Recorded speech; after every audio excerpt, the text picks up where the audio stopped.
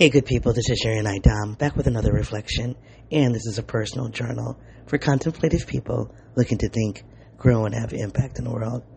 So hey, in between beer and a basement and a Napa Valley vacation, in between hometown and a neon city, in between underestimated and over-expectated, who I was and who I'm going to be. Sometimes I'm my mother's daughter, and sometimes I'm her friend. Sometimes I play grown-up. Sometimes I play pretend. Sometimes I'm a princess dressed in ribbons and all curls. And sometimes I just want to scream, I'm not a little girl. Dumb enough to think I know it all. Smart enough to know I don't. Young enough to think I'll live forever. Old enough to know I won't. I'm half head up in the clouds, half feet down on the ground. 'Cause it ain't as simple as a number sitting on a page when they say, act your age, but you're stuck there in the middle. Again, sometimes I'm my mother's daughter, sometimes I'm her friend, sometimes I play grown-up, and sometimes I play pretend. Sometimes I'm a princess dressed in ribbons and all curls, and sometimes I just want to scream, I'm not a little girl.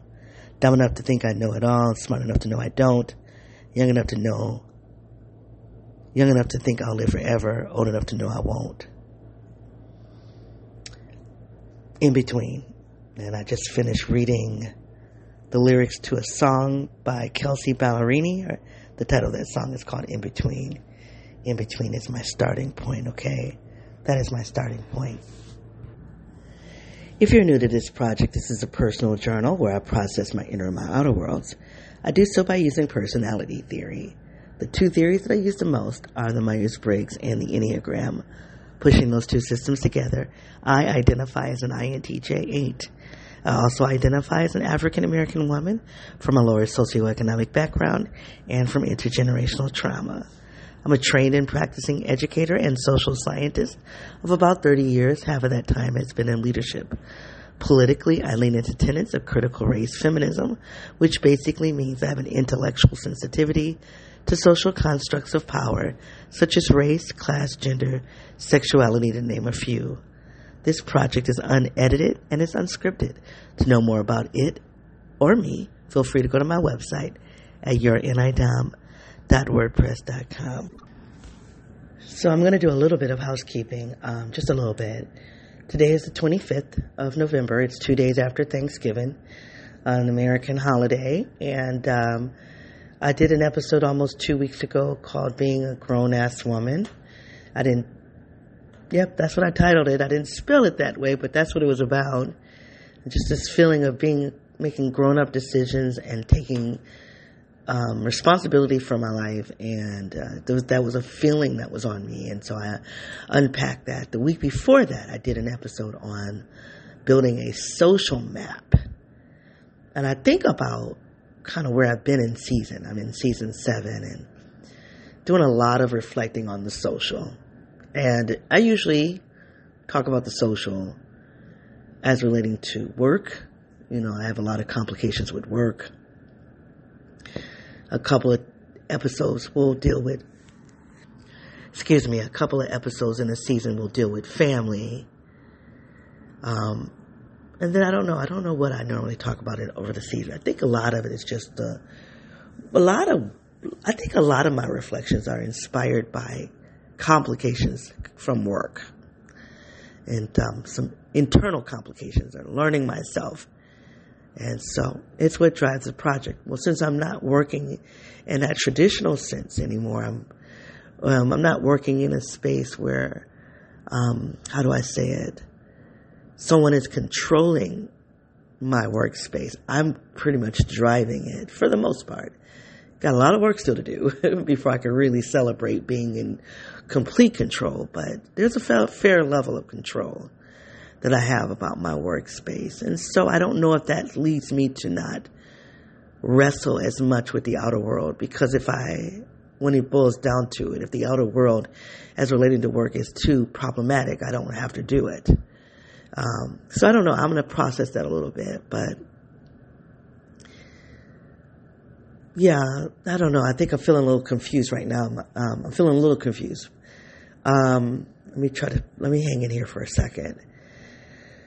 So this season feels this feels like season 7. I'm in season 7, which started in August of 2023. It feels like I'm doing more social. And it may not be true, but it feels like it's more social.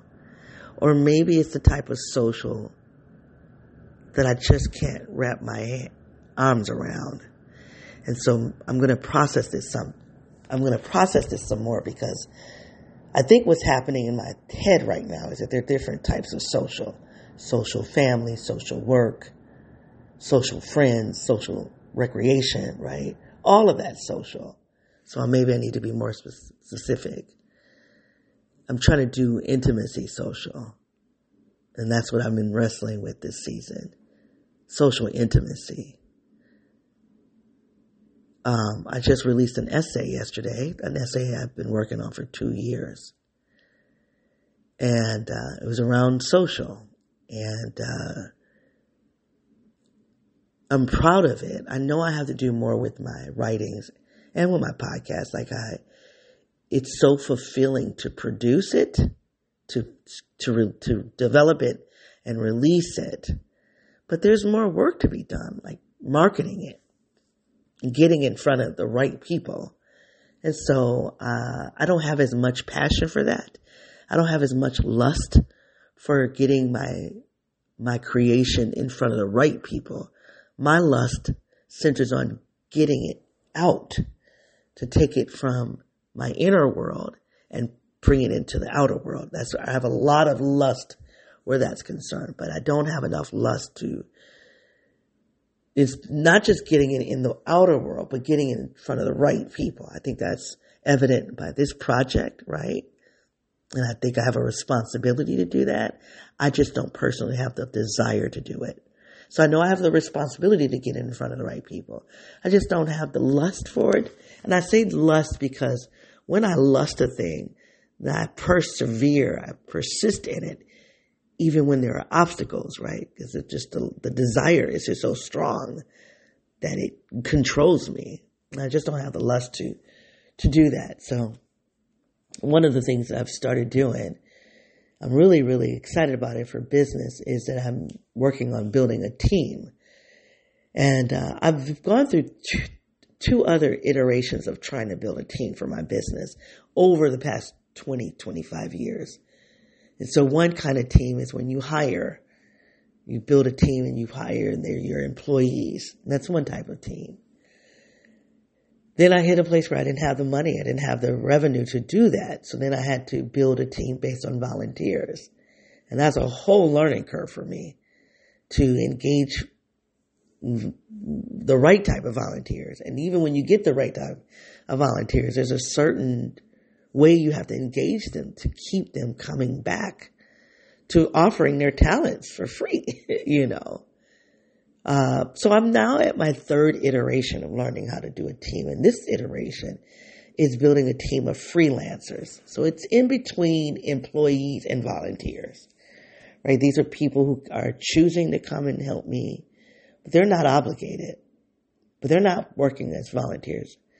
And so I'm really excited about what this means, what it means for me to engage them, to engage freelancers, but what it also means for me as the manager of that, and what is that infrastructure going to be to have a team of freelancers. So, for example,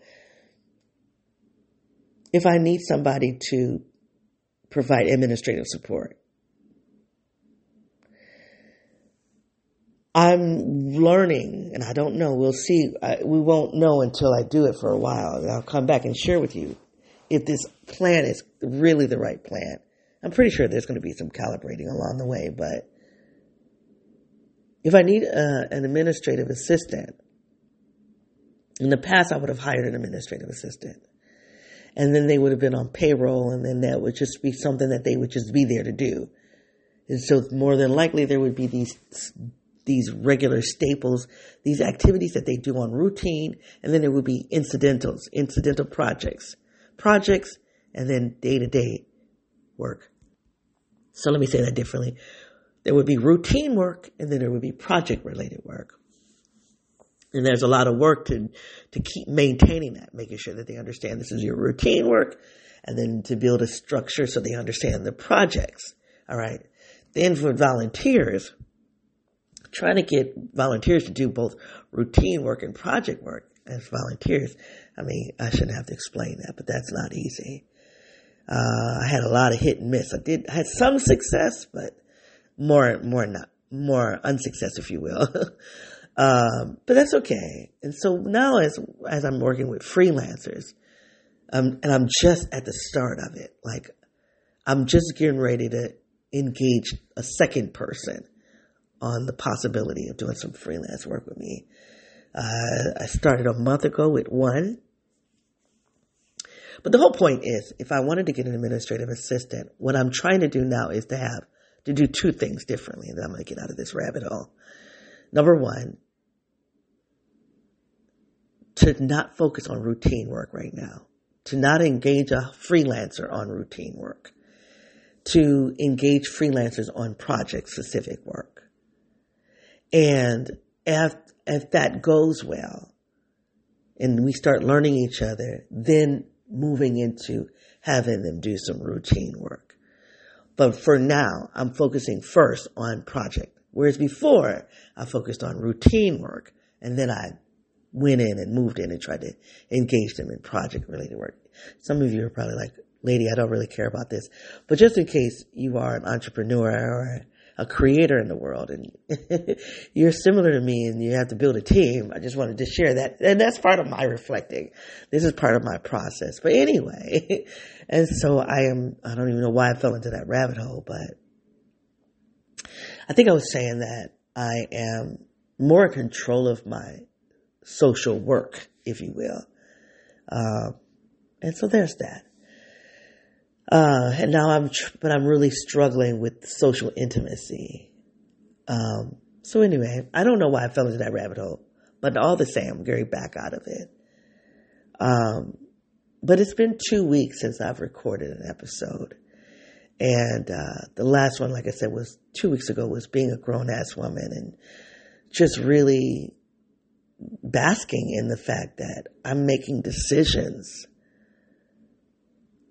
I'm doing better. I don't have it perfected, but I'm doing better at making decisions around my authentic self, as opposed to who I'm supposed to be, who I think I'm supposed to be, or who I'm trying to be, like really, really trying to hone in on. Who are you? Who are you really?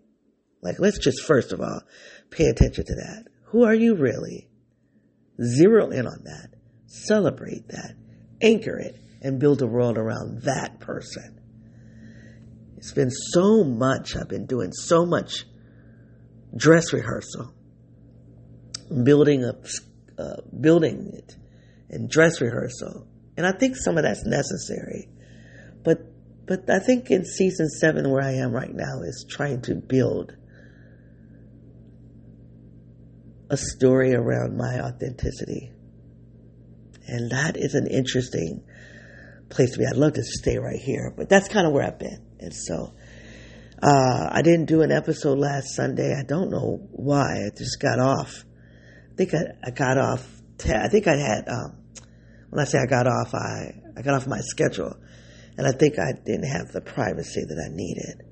And so I didn't record, and I was like, well, I'll do it Sunday night. Oh, I'll do it Monday. I'll do it Tuesday. And then holiday happened, and I was just like, it is what it is. So it's a Saturday. I've been recording on Sundays. I might do one tomorrow. I may not. We will see. But anyway, that's housekeeping, okay? Just wanted to let you know it's been 2 weeks. A lot has been happening. A lot of learning, as is always. And I'm here to talk to you about in between, okay? All right. So I just read a song. Getting into the reflection. I just read a reflection. I read lyrics from a song by the artist Kelsea Ballerini. And I don't know if I said this already, but she's a country artist. She's got a lot more pop in her, but she's billed as a country artist. She's seen her range as a little bit higher. She's a little bit outside of my range as a singer, but I love her lyrics. I love I love the melody. I love her songs. And so I stretch myself to sing those songs. And I do. I sing them. I don't usually have to drop a chord to go down or up.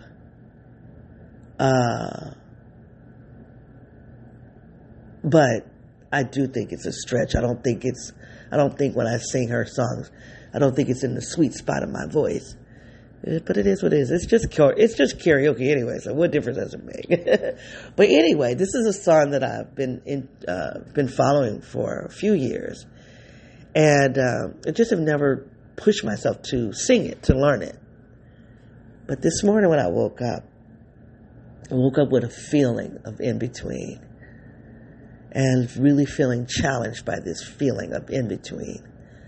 And something said, go look up the song Kelsea Ballerini to see if her lyrics speak to what you're feeling. And they don't really.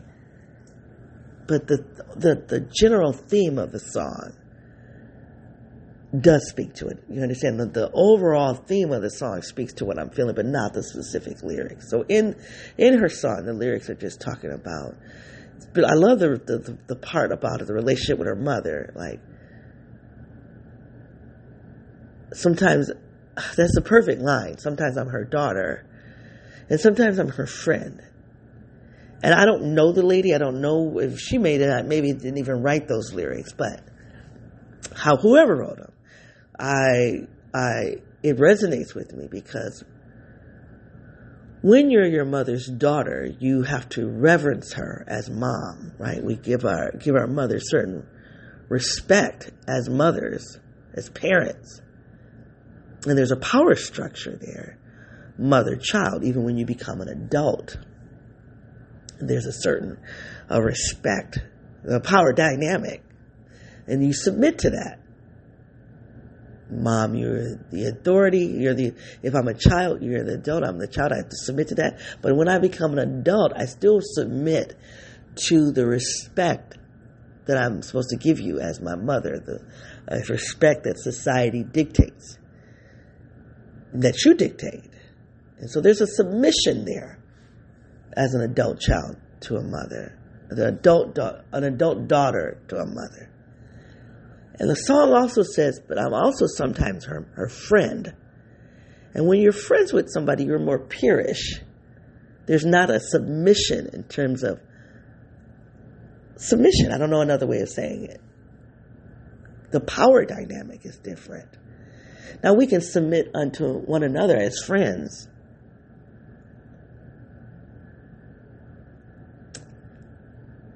But it's more on the equal playing field. It's different from the power dynamics of parent-child, mother-daughter. So to go in between this place of submission and peership, it's confusing. It's confusing, but there's a bouncing back and forth. That's one of the things I love about that song. It's that that's a different relationship, different expectations, and then it requires me to be different. I love the part of the song where she says, I'm half head up in the clouds, half feet on the ground. That definitely speaks to me as an NI-Dom, right? NI-Domness, we're imaginative. We go in our head. We live in our heads. We live in ideas. We live in abstraction. And then that inferior SE, extroverted sensing, makes us realize that we are a part of a physical world. But we're not always there. We're not always in the physical concreteness of it all. We're mostly in our head. But there's this dance between the head and the ground. And I think that song captures that. I think the song also captures this in-between of success. You hear me talking about my business, right? And trying to build it. And for me, and I'm going to talk about lust again, for me, the lust of building it. I think I talked about that 2 weeks ago. I'm a builder. And I think I said this too, and I won't go off into it, but I think I liken myself to Donald Trump in being a builder, of real estate. And that was back in the day before I knew of Donald Trump as I know him now. But there was that kinship. And there's a desire for building a thing, building an empire, building the work. And for me, and I think I talked about that in my writing, building the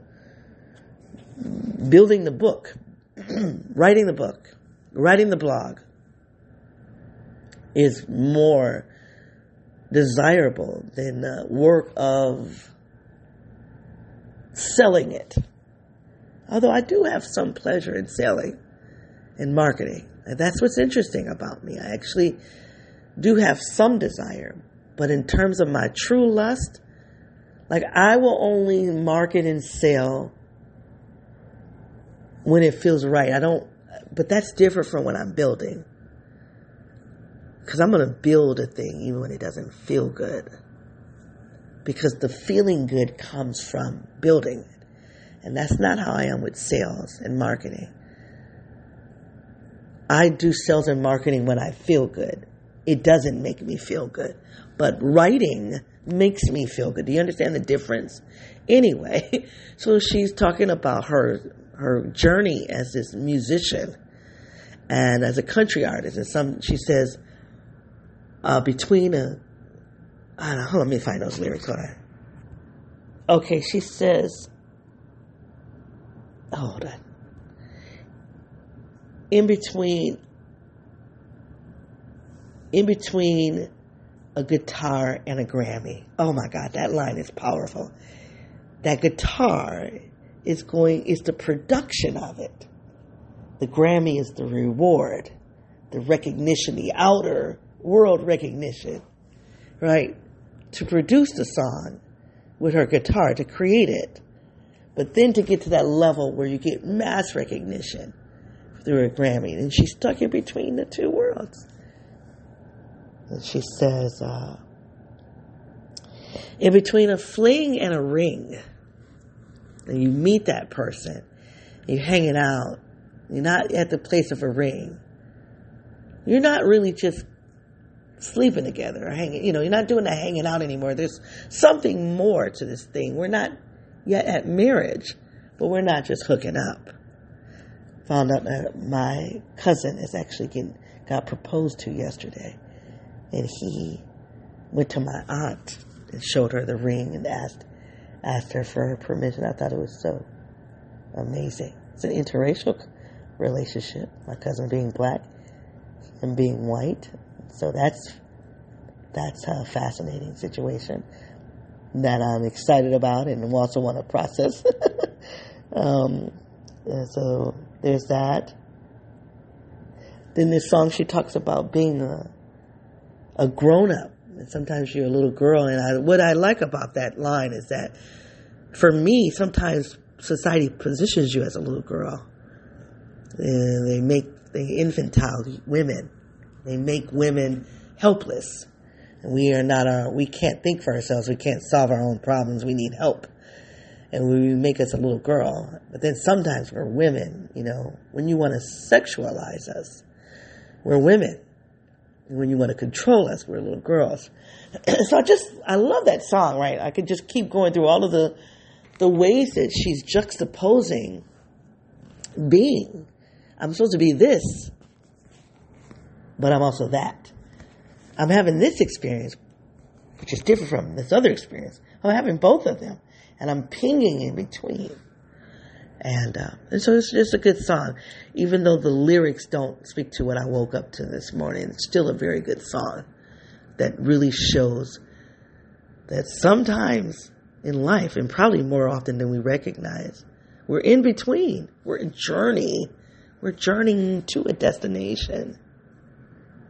We're no longer where we once were, but we're not where we're trying to be. So who are we when we are in that middle? All right, you guys, it took me 24 minutes to set that up. Hopefully you got something out of that. So anyway, so let me tell you what's going on with me. Oftentimes when I tarry like that, when it takes me a long time to get into the pocket of the reflection, that means it's difficult. And it's a topic that's difficult. And so nonetheless, here it is. I'm still going to circle the drain a little bit, so just bear with me. So try to get inside of the reflection. I also want to tell you I'm dealing with a little cold. And so yesterday I was in the bed all day, the day after Thanksgiving, I was a little worried because I started having a scratchy throat. And the night before, I didn't want to spend a lot of time sitting next to my person because she's sick. But I just thought I didn't know. It started coming on me later. And so the next day I was like, went to bed. I woke up. I said, I'm sick. So anyway, I feel a little better today. And so, but I got a little raspiness, a little congested. I'm not trying to be sexy. So anyway. So yesterday, 2 days ago, I was with family and at the holiday. And I really should celebrate it. So it was difficult. But what I really need to do is celebrate the fact that it was not as difficult as it has been in the past. In the past, spending time with family has been devastating. So much to the point that I avoid doing it. I bypass it altogether. And I think you all know, if you remember back at Memorial Day, for Mother's Day in May, and then Memorial Day in June. Those are two holidays in the United States, at least. And it was turbulent, and I did some reflections on that, and I was honest in those reflections. And I believe in those reflections. I was like, I'm not doing group anymore with my family. I'm not going to be with them in a group because it's problematic. That's a hard thing for me to live out because my person is sick and I don't know how much time we have. So my person relishes in the group. So if I'm going to spend any time with my person, it's going to be in the group. Do you understand what I'm saying? That's a difficult thing. That's a difficult thing to navigate. So I still have cut back tremendously in doing family group time. Tremendously. I'm really proud of myself. That's what I'm saying. There's a lot that I should celebrate. And I don't know. I don't really know what I'm supposed to do. I have no idea what the answer is. And that's the thing about being a grown-up. See, when you are subject to someone else's authority, they take all the blame, all the responsibility. So they make you do something because you have to, and then it doesn't go right. You blame it on them. But when you're the grown-up and you're making the decisions, and you make the bad decision, you can't blame it on anybody. You have to own it. And that's what I'm trying to do. That's what I'm trying to do as a grown-up, but I'm also acknowledging I don't know. I don't know what the right thing is. I don't know what the right thing is. So I play back and forth.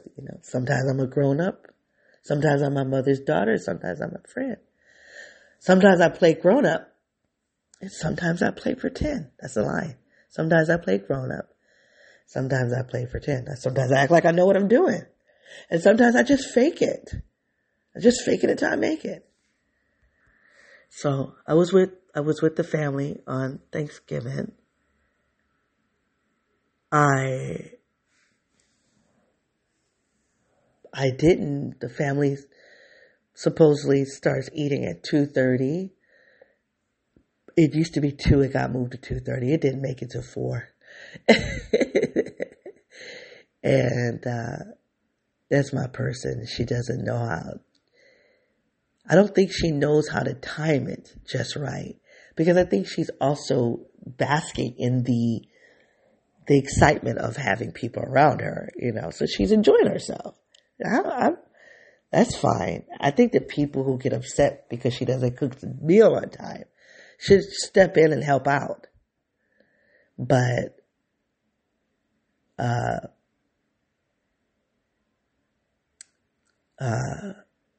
they don't. So anyway, and if I push her to try to get it to, that's all hell's going to break loose. So I don't touch it.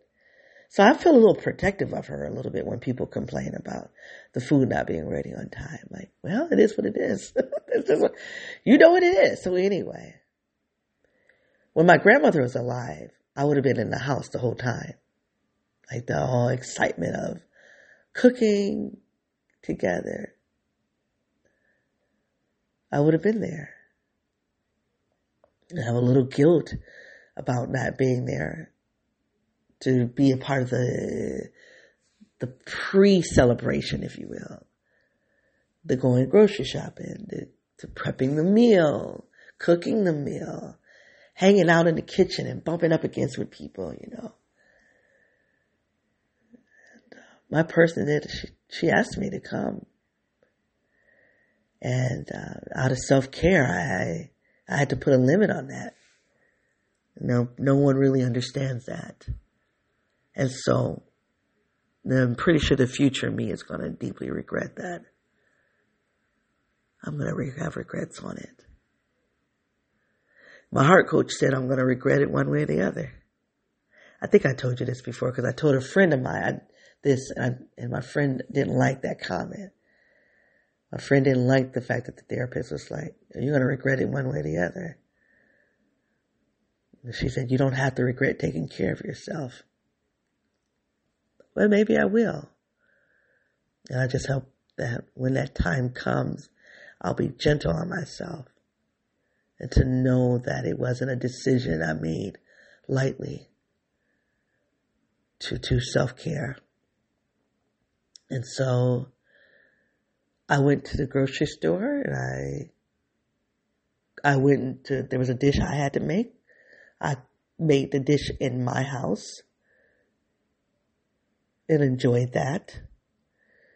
When I went to the grocery store, I also picked up some food, some extra food, and cooked that. Wasn't part of what I was asked to do, but it was kind of like last minute.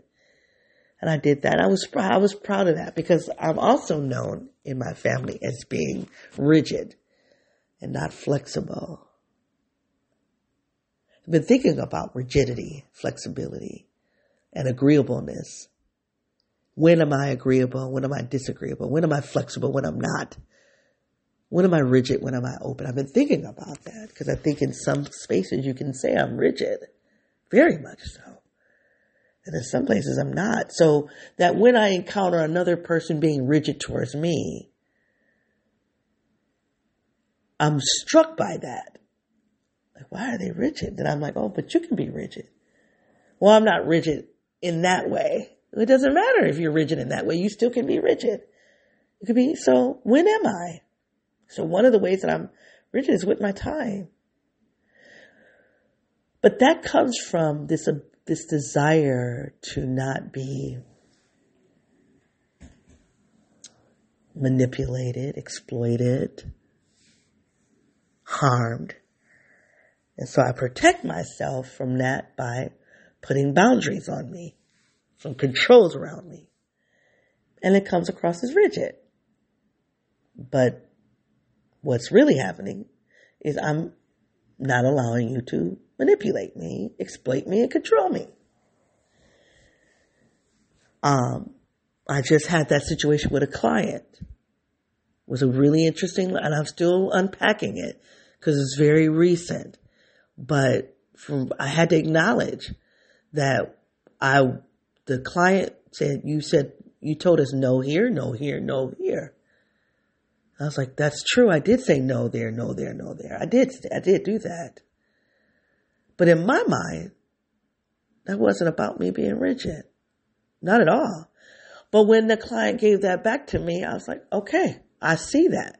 I'm not going to deny it. I can see I did say no here. I said no there. And I said, so what it forced me to do is saying, well, what actually were you saying no to? And then what were you saying yes to? See, and I'm not going to, I'm praying I don't fall into a rabbit hole, but with that client, there was a yes that I had that they didn't want. They didn't want the yes part of me. And the yes part of me was what we agreed upon for me to work with them. for me to be your consultant, your contractor, and for me to serve you. You needed a service. I had the skills to do it, and I went into that a relationship. But when I got in that relationship, I was discovering, right? Because this is another thing I've been processing. Covert agendas. See, an overt agenda says, I'm going to go back to administrative skills. I want you to provide some administrative support. That's the agenda. That's what I want you to do. And I can say, yes, I have the skills to do that. I have a desire to do that. So yes, I'm going to come and offer administrative support to you. That's an overt agreement. The covert agreement, the covert agenda is, I said I want you for administrative support, but I really want you to do X, Y, and Z. All right? And if I've talked about this a little bit already, then this is it's political and it's complicated. The short end of it is that this particular client racialized me and wanted me to do the work that pertained to students that they had racialized. So they had racialized some students, and they didn't know how to handle the students. They racialized me, thinking I was going to come in and handle those students. But there was something more happening in that environment that I was attending to. And we didn't agree. That wasn't the overt agreement that I was going to come in and handle those students, those racialized students. So out of 100 kids, 60% of them, let's say 50% of them were black. You wanted to limit me to those students, but you never said it overtly, but covertly. The message was they're all the same. Now, interestingly enough, this actually relates to the family conversation. Okay, I don't know how to delve into that without getting nuanced and then getting into a lot of storytelling with you all. So you just have to trust me that they map onto each other in a very similar way. That people will operate in this with the overt agenda, a visible agenda, a stated agenda, but there's also an unstated agenda that's running in the backdrop. There's a hidden agenda, unstated agenda.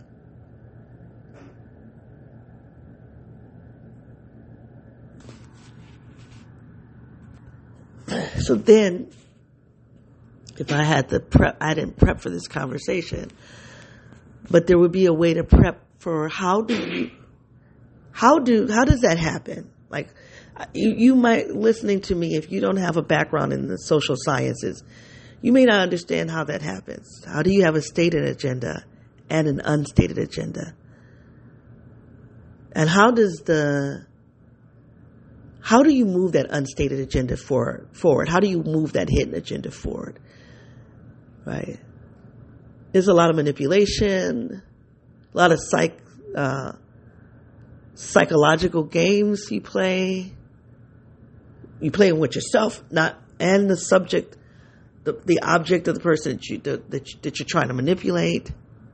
It's fascinating to be quite honest with you. And maybe one day I will prep to explain that. Hold on, let me see if I can give some, because that's interesting. Hold on a second. Okay, I'm back. I put you guys on hold because I just was curious about the word manipulation. I was like, we say that word, what does it mean? And what does it mean? How do you define that? And out of my staples, my books, I talk about my books. And like those books that I have, not on the bookshelf, but in baskets, for 4 of them I went to, and not one of them had the word manipulation in the index. So that was interesting. So I was like, that's interesting. What role does manipulation play in, because most of my books are about learning and development, right? So manipulation wasn't in any of those 4 books. So technically manipulation then doesn't mean it's not a positive mechanism for learning and development. I guess that's a fair deduction. So I was like, well, but I'm invested to know what manipulation means. So I went to the internet. I went to Google, and I got an article from PsychCentral. And it's really good. So it talks about manipulation being... hold on. Wait a minute. It's interesting that this particular article that I'm looking at gives the definition of manipulation at the end of the article. And then the article is about 7 types of manipulation. What's the actual? 7 tactics of manipulation or whatever. And they don't give you the definition of manipulation to the end. So I'm going to read that. Manipulation is coercive or unethical behavior driven by the goal of exploiting or controlling another person for your own personal gain. And so I've had you guys on hold again because it took me down another rabbit hole of what's the difference between manipulation and influence, manipulation and coercion, manipulation and control. Because manipulation is a type of influence. It really is. But influence is where both parties get something out of the act. Manipulation is where it's self-serving. So I guess I'd love to spend some time studying that because I think it becomes a fine line in terms of trying to decide if somebody's being manipulative or not. But I like that idea. If I think that's a good marker, right? Manipulation is self-serving. Influence isn't. I think another way that I would just delineate between the two is to say, influence is about the stated agenda. Manipulation is about the unstated agenda. I think that's how I would discern it. Because that's why you have to manipulate. Because we're not on the same page as to what our goal is. So I can't tell you what I really want to do, but I need you to do it. I can't tell you what I really want you to do, but I want you to do it. So if I can't tell you what it is, but I need you to do it, then I'm going to become more manipulative, deceptive. But if you and I agree that this is what we want you to do, and you might need help getting there, then I'm going to influence the environment to kind of help you get to that destination that you and I both agree upon. And so that's all I got for that. But anyway, that's what was happening in that client situation, that they wanted me to deal with the black students because they couldn't. And I'm here for that. But the way you didn't want me to deal with them, it wasn't just that you wanted me to help the black students. You wanted me to handle the black students the way that you felt. You wanted me to discipline them. You didn't want me to empower them.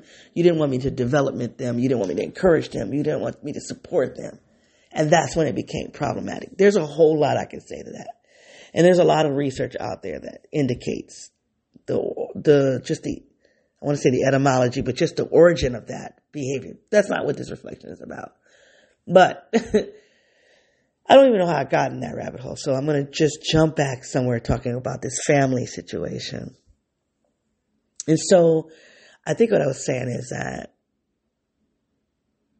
I didn't participate in all of the festivities.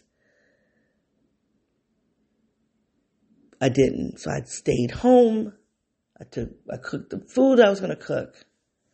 And I got to the desk. I got there. So I got there at about 3:30. They weren't waiting on me. We were supposed to be there at 2:30. I knew the person was going to be late. I got there at 3:30. And then and we ate about 4:30. All right. And that was fine. I was fine. It was I'm sorry, there were two events. We had a prayer service for my person that's sick. So I really liked that idea. So Wednesday night, we did a prayer service. So I was with him 2 days in a row. And that was okay. It wasn't comfortable.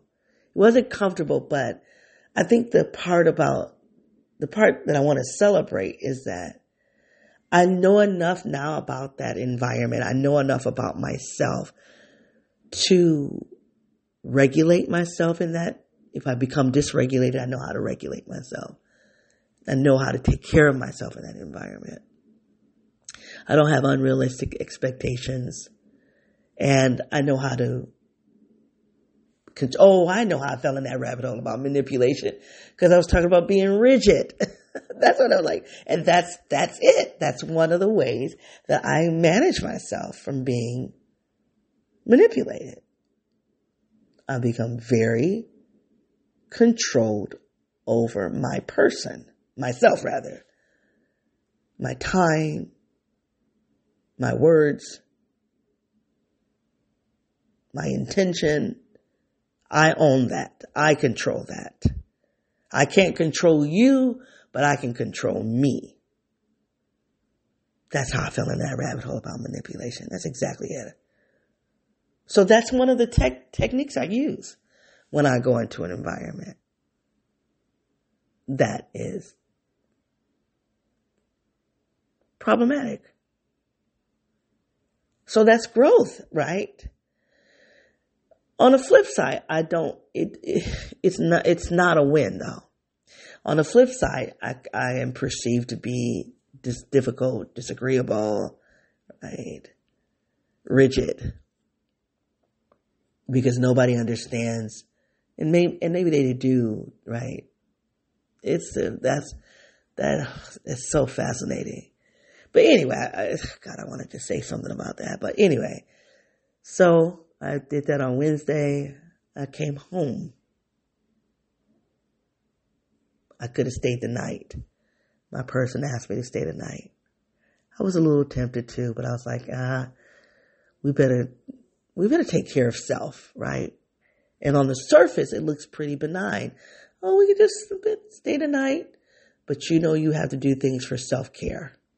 So I went home to my house in a world that I've created for my own wellness. And the next day I got up and I finished cooking, and I went there right around dinner time, and I hung out there, and I hung out later.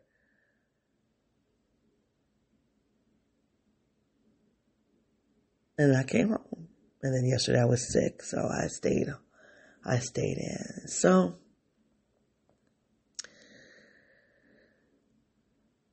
on the surface, it was a win.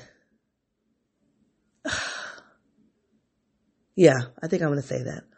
On the surface, it was a win. It was a real win, because in the past, I would have not been as regulated with myself, and I could have been pulled into the drama script. I did an episode called The Drama Script, right?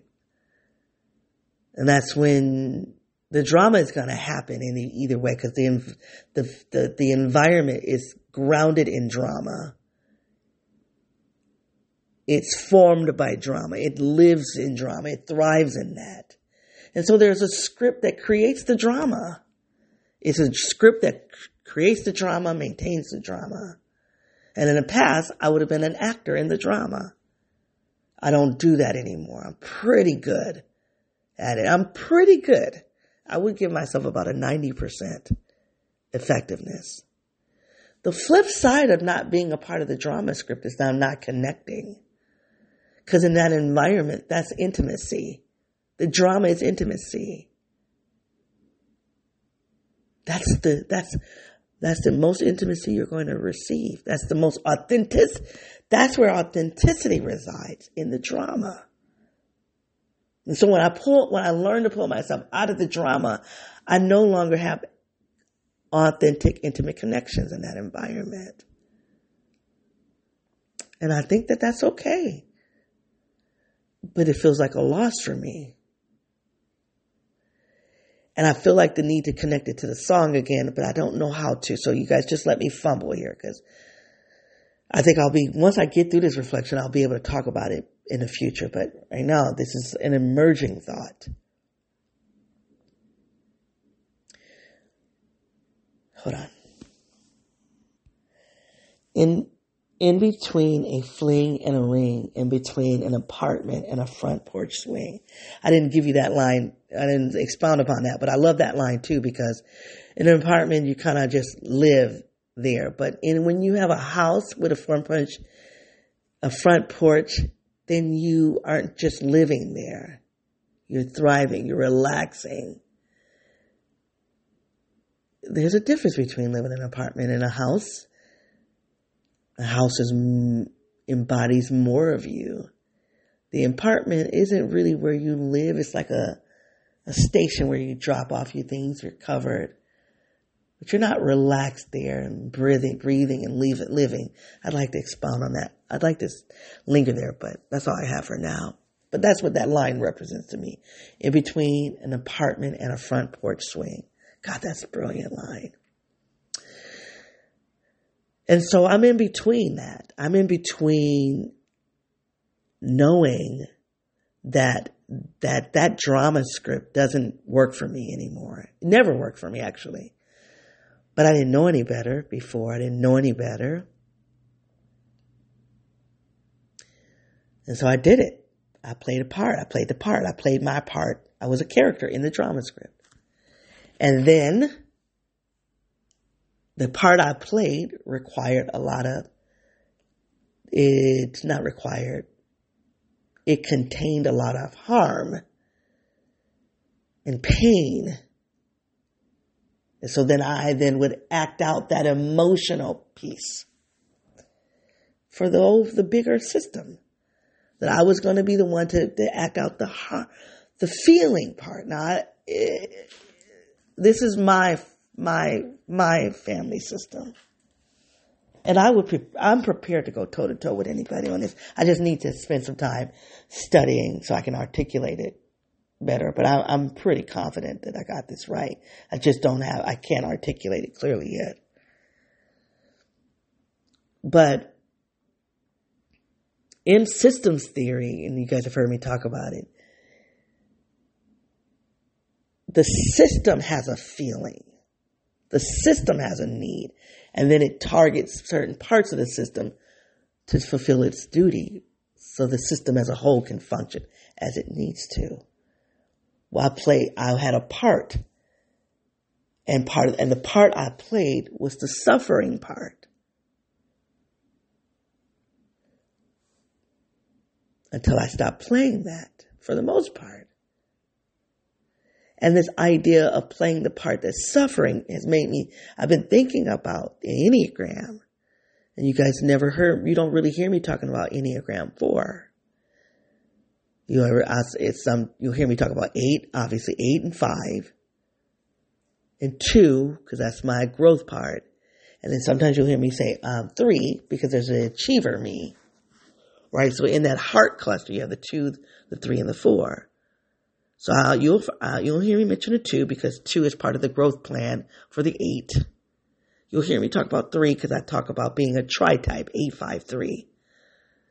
Rarely do you hear me. I won't say I've never, but rarely will you hear me talking about the 4. The 4 is in the heart. Now, 4 is the type that suffers, that feels different. All right, you guys, I've had you on hold because I wanted to go look up the 4 because I just haven't really done any diving into the 4. When I first got introduced to the Enneagram, the 4 actually resonated with me.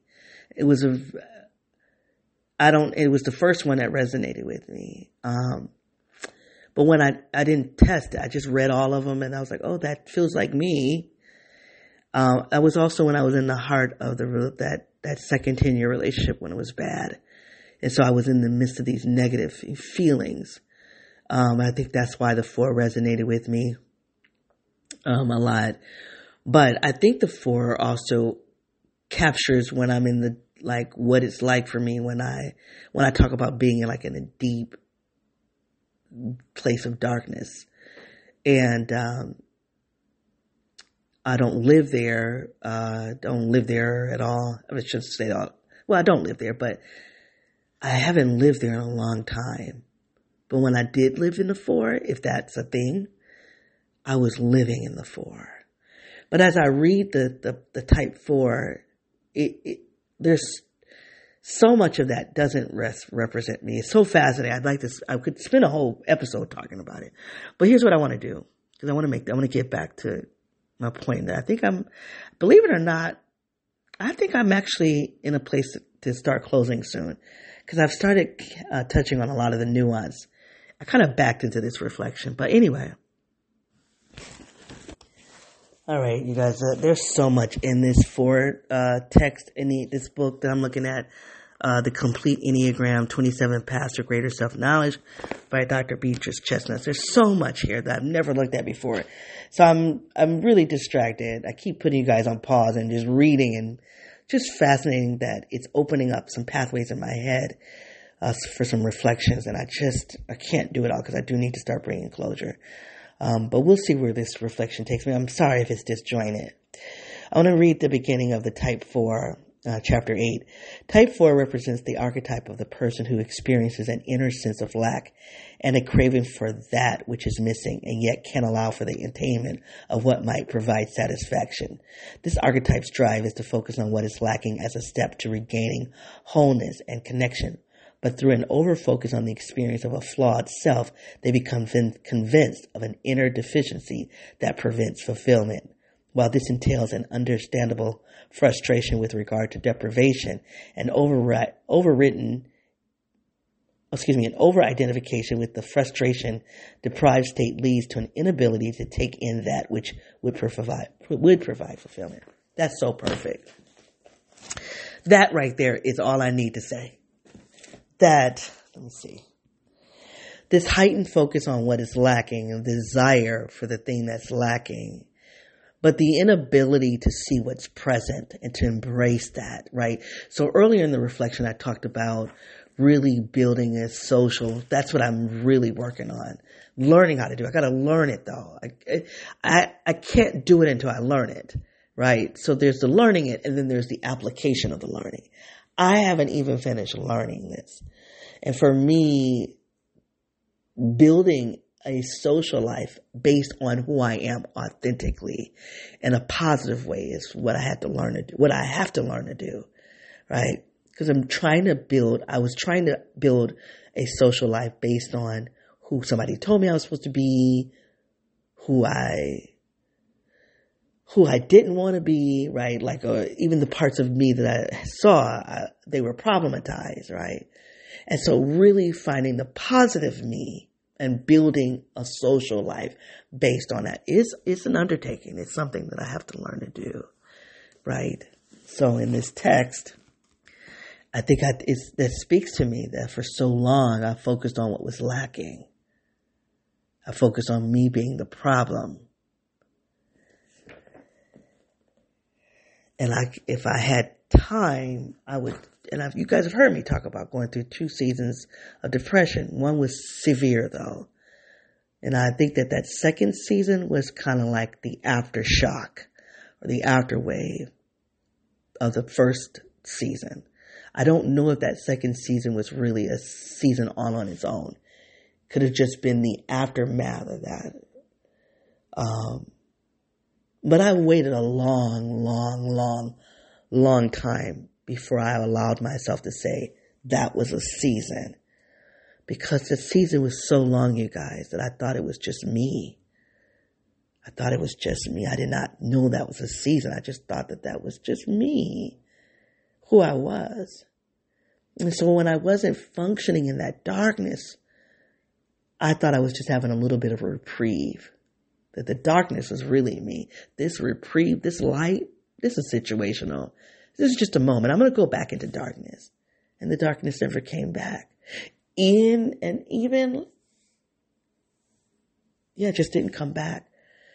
And I watched for it. And right after my dad died in 2021, I talked about it in this project. I was like, you guys, as the winter is coming, it's going to be dark. I might slip into another dark depression. I didn't know. I definitely think I'm in grief. You know what I mean? I definitely think that there's sadness there. I definitely think that there's depression there when you lose somebody.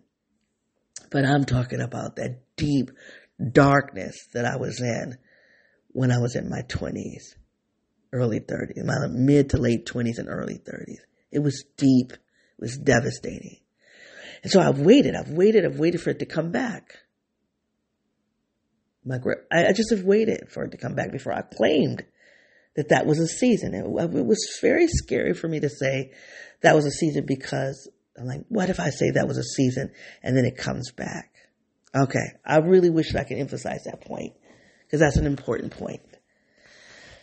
But it hasn't come back and it was a season. All right. It was a season. And so that's relevant. That's relevant in so many ways, but I don't know how to drive it home. But when I was in that toxic relationship, it stirred up all of that darkness, brought all of that darkness to the surface. And what was interesting or ironic about it is that it brought all of that to the surface while at the same time I was learning myself. I was discovering those positive aspects of myself, my true authenticity, right? What I had a right to do. So there were two things happening at the same time in that relationship. I was learning me and it was stirring up the darkness. So when I read the Enneagram, I read that 4, I was like, oh my gosh, right? And it's the suffering part of the 4 that resonates with me. That when I say resonates, that I'm remembering the most. I'm suffering. I'm supposed to suffer. God put me on this earth to suffer. That's all I'm supposed to do is suffer. No, not at all. So I don't suffer my family anymore.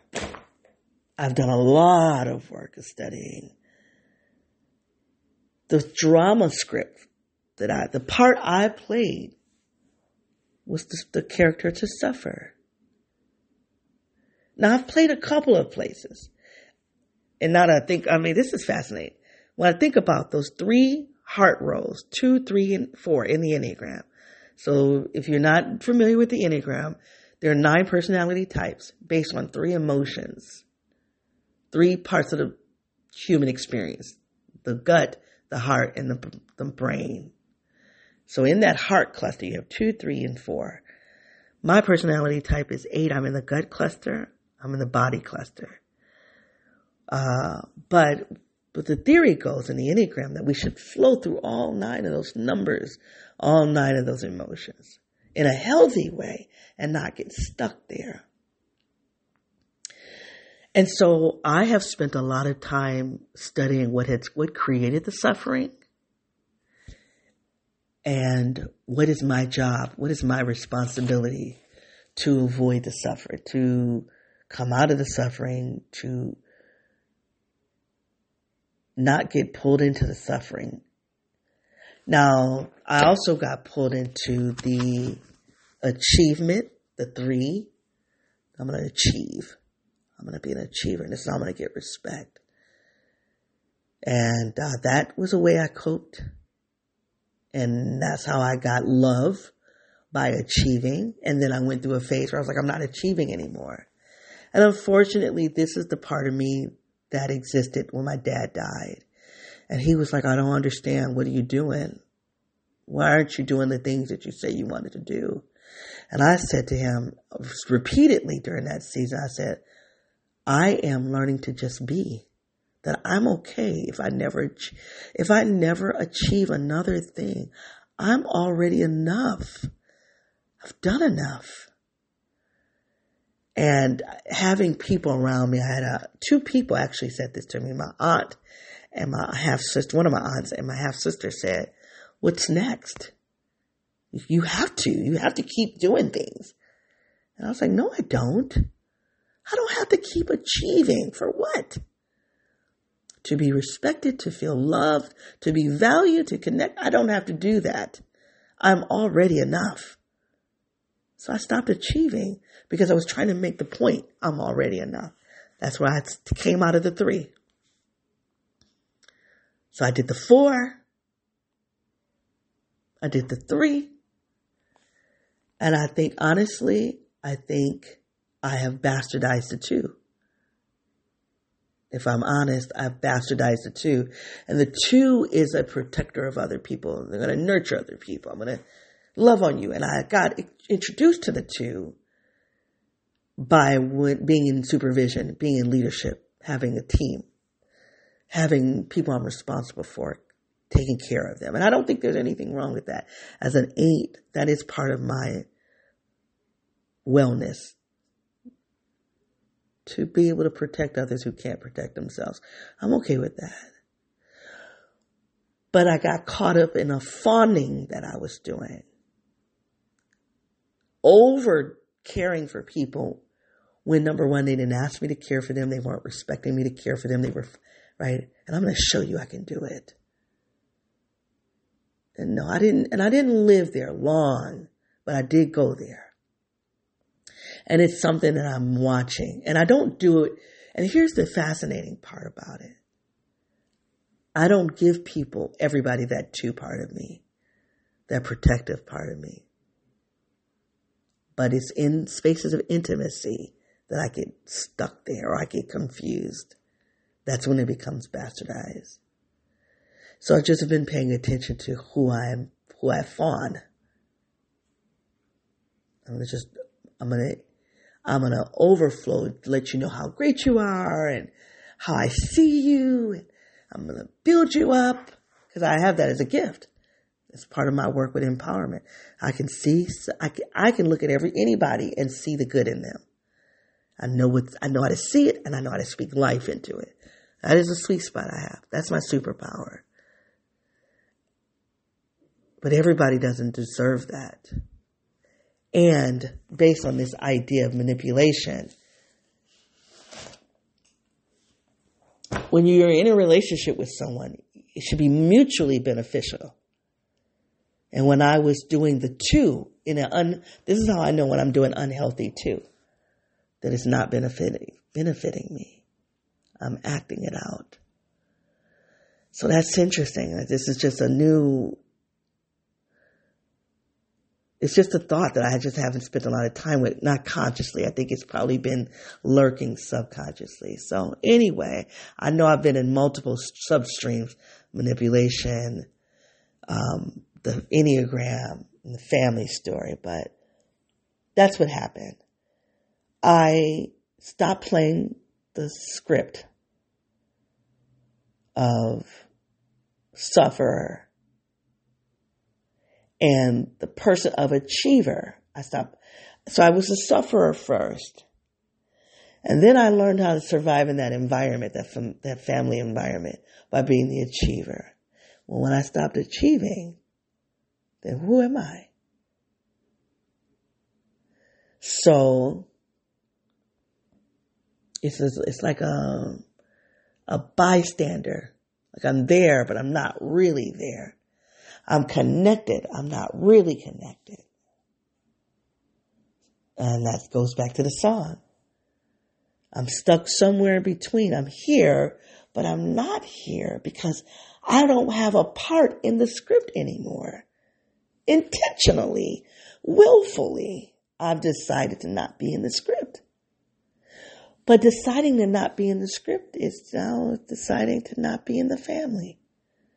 So I don't have a belongingness there.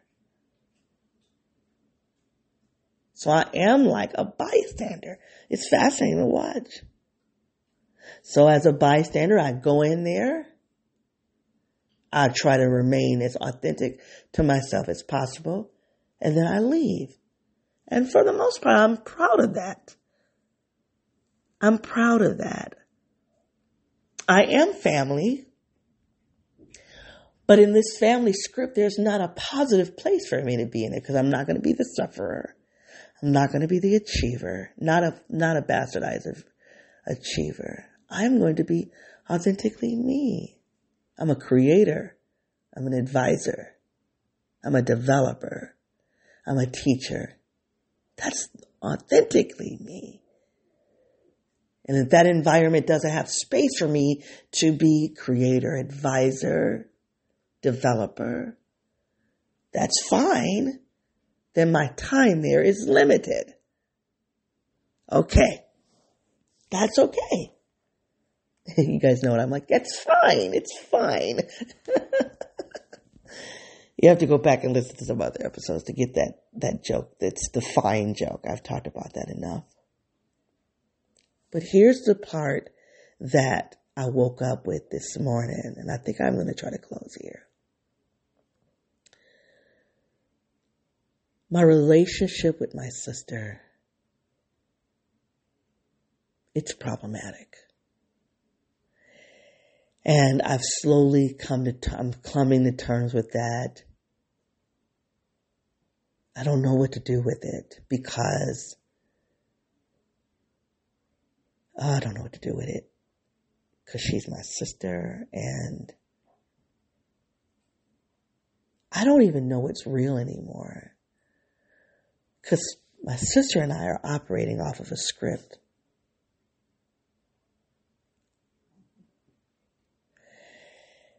I don't know.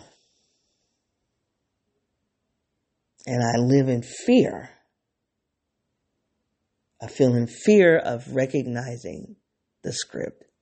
Like I want to ignore that script. I want to just ignore it altogether. I can't control it. And I think to confront it would be devastating. It would be violent. Not physically violent, but emotionally violent. And I don't know if it's worth it to confront it. Because at the end of the day, what's going to happen? If at the end of the day, if I confront the script and it just means that we fall apart and we fall out of relationship with each other, then do I need to go through the violence? I can just pull back. I can go into the 5 part of me and just pull back. You guys heard me talk about the Homer Simpson, that meme where you see Homer moving back into the bushes like, I'm out of here. And that's kind of what I've done. As an 8, I grow to the 5 in an environment that I can't make it what it needs to be. And I'm going to fight like hell to make that environment what it needs to be. That's just what I do. And then when I realize that I can't do that, I can't fix this environment, I back out. I regress. And that's how I'm feeling with my sister. I feel like I need to regress from her. And I feel guilty. And you've heard me. I've been processing this little by little. And I think the hard part here is I'm going to encourage you guys. So I'm going to do a heavy swear word. So get the kids away from the audio. But the fuckery of it all, it is a tough mind fuckery because you're operating on 2 scripts. Look how close we are. We are so close. Yet every behavior is showing something completely different. So the overt script is the script that's stated, the stated agenda, the stated script is, look how close we are. We are so close. And then the unstated behaviors are exclusionary, disdain, half attentiveness. And I for the most part, have been functioning that she's doing that. It's unconscious. I don't know that I believe that anymore. And I don't even know if I care. Like I want her to be well and happy. And if she's doing it, if she's functioning in a way that makes her happy, then that makes me happy. Because that's how much love I have for her. My love overrides my pain. I can do that for her. I will do that for her. But while I'm doing that for her, I'm going to love myself. I'm going to tend to myself. And I'm going to say, sis, that world that you're happy in is not good for me. There's that song, This Love Is Bad For Me. I sang it for you all. Did I sing it for you? I think I did a song. Oh, I did a episode where I did some singing. But it was, I sang This Is My Temporary Home by Carrie Underwood. But this other one, This Love Is Bad For Me. Who sings that? Megan Trainor. This love is bad for me. Cracks me up. I'm going to get more and more comfortable. This is the authentic me because I do live my life as a musical. And so when I bump into songs that are relevant to whatever I'm going through, I'll start singing it. And so I have this urge to do that in this project that I don't because I'm not a singer. That you definitely I can't break out of the song. And if I do, it's just horrible. But anyway, that's just me becoming more and more authentic. So just bear with me. But anyway, she says, this love is bad for me. And that's the thing. And so I think in the last 2 years, I'm watching my sister blossom and thrive in this world that is not good for me. But yet, I'm trying to fill out this script that we are close. And there's so many signs. I have to write this out. There's so many pieces of evidence. And so it's sucky because she's my sister. And much of this stress it was created for us. The script was created for us. It's created for us from the beginning. And we've maneuvered in it. And I thought that we had tackled it. We haven't. But this is where it gets confusing for me because it's like, have we tackled it? And it's just something wrong with me. I can't. We're really close and I just don't feel it. That's what my heart coach tried to say. Maybe you people are close to you. You just don't feel it. Maybe I'm broken like that. And I just can't feel the closeness. The worst thing you can do to a person, though, is to take their subjectivity away. The ability to say, I feel, I think, I see. When you take that away from a person, that's oppressive. And I can't say, hey, I don't feel this. That's the worst thing you can do. And worst thing that I can do is to give into that lie, that I don't have a right to have my own subjectivity. To say, this is not closeness.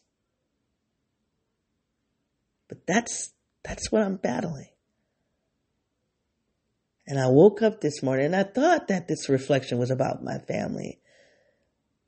I don't think it is. I think it's about my sister. Because I think I've come to terms. That's what I'm saying. There's a lot of celebration. There's a lot to celebrate as it relates to how I interact with my family. I'm very proud of being able to do self-care. I'm coming over here at this time and I'm going to leave. I'm going to be regulated. I'm going to have boundaries. All of that's to be celebrated. And then this closeness that I have with my sister, it's just not the closeness the way I define it. Maybe it's the way she defines it. I can't take that from her. I can and I won't. But it's not the way I define it.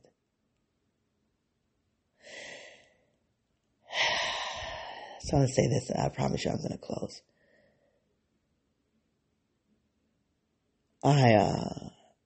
One of the things I did this morning is I was looking up flying monkey. So I wrote a piece I released a piece that I wrote, been working on for 2 years. I released it. I shared it with the family. Nobody in the family. Only 2 people said something. My uncle, and he said he was going to check it out. And then my sister, because she knows. See, the thing is, my sister and I have had conversations about the script of the family. We've talked about this. But somehow that family script is feeding her. But I don't think it's fully feeding her. I think she's caught in the middle too. I think she's caught in some in between place as well. And she's got to work out her own journey, and I got to let her do that. But how she's working it out, I don't know. I don't fully know. I don't fully yet know, but there's a part of me that suspects that her working it out is working it out through me. I can't explain it. So I made a comment. So when I make a comment and nobody says anything in a thread of 20 people, then she jumps in and she makes the comment. So to cover up the void of the silence. So I share a piece of myself in that space. Why would I do that? That's a good question. That's something I gotta. So remember, I said I'm proud of myself for certain, like in terms of the physical space. I'm struggling with this digital space because part of the digital space is one of the things I've learned to do is play the game, right? I learned there's this thing, Patrick. Can't think of his last name, but he's a therapist on YouTube. I reference his work a lot. He talks about families having cheap intimacy. And they act close, but it's really this cheap intimacy. I've learned that. And I'm like, oh, that's what we're going to do? That's how we play the game? That's how we're going to play closeness? Oh, this thing called cheap intimacy. So I've been learning it. So I do it in the thread. I just do cheap intimacy. I say things that are not fully meaningful. It's not of depth, because that's just what you do. Why would I do that? That's a good question. I'm gonna have to own that and hold myself accountable for that. I don't have the answer to it. I'm just being really honest. So I've been doing that in the thread. I've started doing that because I can't come out of it. Every time I try to delete myself out of the thread, I get pulled back in. The only way I'm going to be able to come out of that thread completely is to block everybody. That's a major, major decision. I don't really want to do that. And I told my sister to take me out of the thread before, and she didn't want to. And I really wish there was a way to take me out of that thread.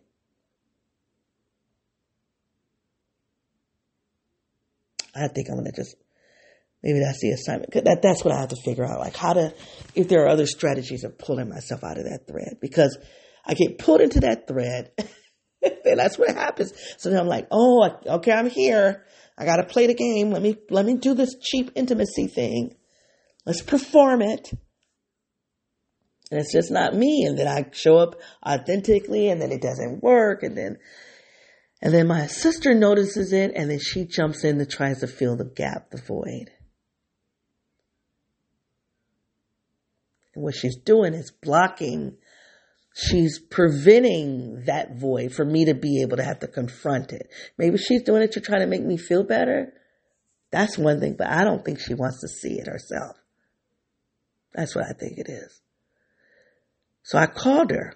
And as soon as I called her yesterday about it, she starts saying, well, so-and-so said she doesn't get responses. She was very much, and I don't get responses. I was like, what are you doing right now? But I couldn't find the words to explain to her what she was doing. And I didn't also know, I didn't even know of her mindset for me to explain to her what she was doing. And then I also had to check myself. Do I have a right to tell her what she's doing? Do I really have a right to do that? Probably not. What are my rights in that situation? So I got up this morning and I looked up flying monkey because that was the word. It's come to me about her before. And the flying monkey, it does the bidding of the narcissist. So the flying monkey isn't really the narcissist. They will do the bidding of the narcissist. And pulling you in, pushing you out. And I don't have any more to say about it. There's a flying monkey effect. And I need to name it so I don't get caught up in it. And then the last thing I said is, one of the things I thought about this morning is like, you're going to forever be in that freaking loop in that family structure. You're never going to be able to conquer it. The INTJ me feels like every puzzle can be solved. Every puzzle, every situation is a puzzle. It just needs to be solved. You're never going to solve that family dynamic. Or you're going to, how you've been solving it is not working. But I was like, to keep going back to this place, like, I'm just going to remove myself. I'm never going to talk to them again. That doesn't work because I haven't cut everybody out. The only way that's going to work is I have to go cold turkey and leave everybody alone. I haven't wanted to do that. I love my family. That's not the solution for me. I don't want it to be. And the last thing is, I don't know how to go and build a new family. I don't know how to do it. And I suspect I don't know how to do it because I haven't been built with the skills of functioning in a healthy environment. So all I know right now is self-protection. I know how to fawn. I know how to fight. I know how to freeze. I know how to flight. That's it. Those are the 4 ways I know how to show up in intimacy. Fawn, flight, freeze, flight. I don't know another way. So I can sit there and say, oh, I'm going to leave that alone. I'm a social being. I don't know how to build the family and be a healthy person in the newness. I'm trying like hell as I build this new life. So the business is coming along. It's slow, but it's steady. But the social part, as it relates to the intimacy part, because I got the social in my life. I got to celebrate that too. But I'm missing out on the intimacy. And so it puts me in this interesting place of in between. I'm no longer where I was. By far. So much to celebrate. I'm no longer where I was in terms of my employment, in terms of my ability to take care of myself, my ability to stay out of harmful environments. I got that. I haven't yet figured out how to go into a healthy environment and be a healthy contributor to that environment. Because I can't go and find a healthy environment and be all stanky, if you will. Right? I can't take shitty into the new. I got to learn that. And I honestly don't know how yet. So I'm in between. In between just a fling and a ring, in between an apartment and a front porch swing, in between cheap and fancy, a guitar and a Grammy, in between reckless and responsibility. I'm between reckless and responsibility. My recklessness is slowly fading. It's still there, but it's fading. And it's fading fast. But I have to lean more into responsibility. And I've been doing the responsible thing about my survival, now about my income, being responsible there. I got to learn how to do responsible intimacy. I have no idea. I don't have a model. I don't have a map. I don't know how to do it. I want to. And guess what it means? This is what I love about it. It means I can love every person in my family. But I have to accept that that's not the love that they only know how to do the love they know how to do. I do want to give you these 7 tactics of manipulation because I brought it up and I didn't mention it. Guilt tripping, lying, flattery, projection, moving the goalposts, triangulation, and love bombing. I'll have to go to YouTube to break those down. But you guys, it's been if this reflection has had any value for you, please give it a heart. If my moving about has caused some randomness in you, I'd love to hear it. Please share this link with someone if it's related to a conversation you've had with them. I don't have time to give an assignment, but it's been a pleasure hanging out with you. I'm so sorry, you guys.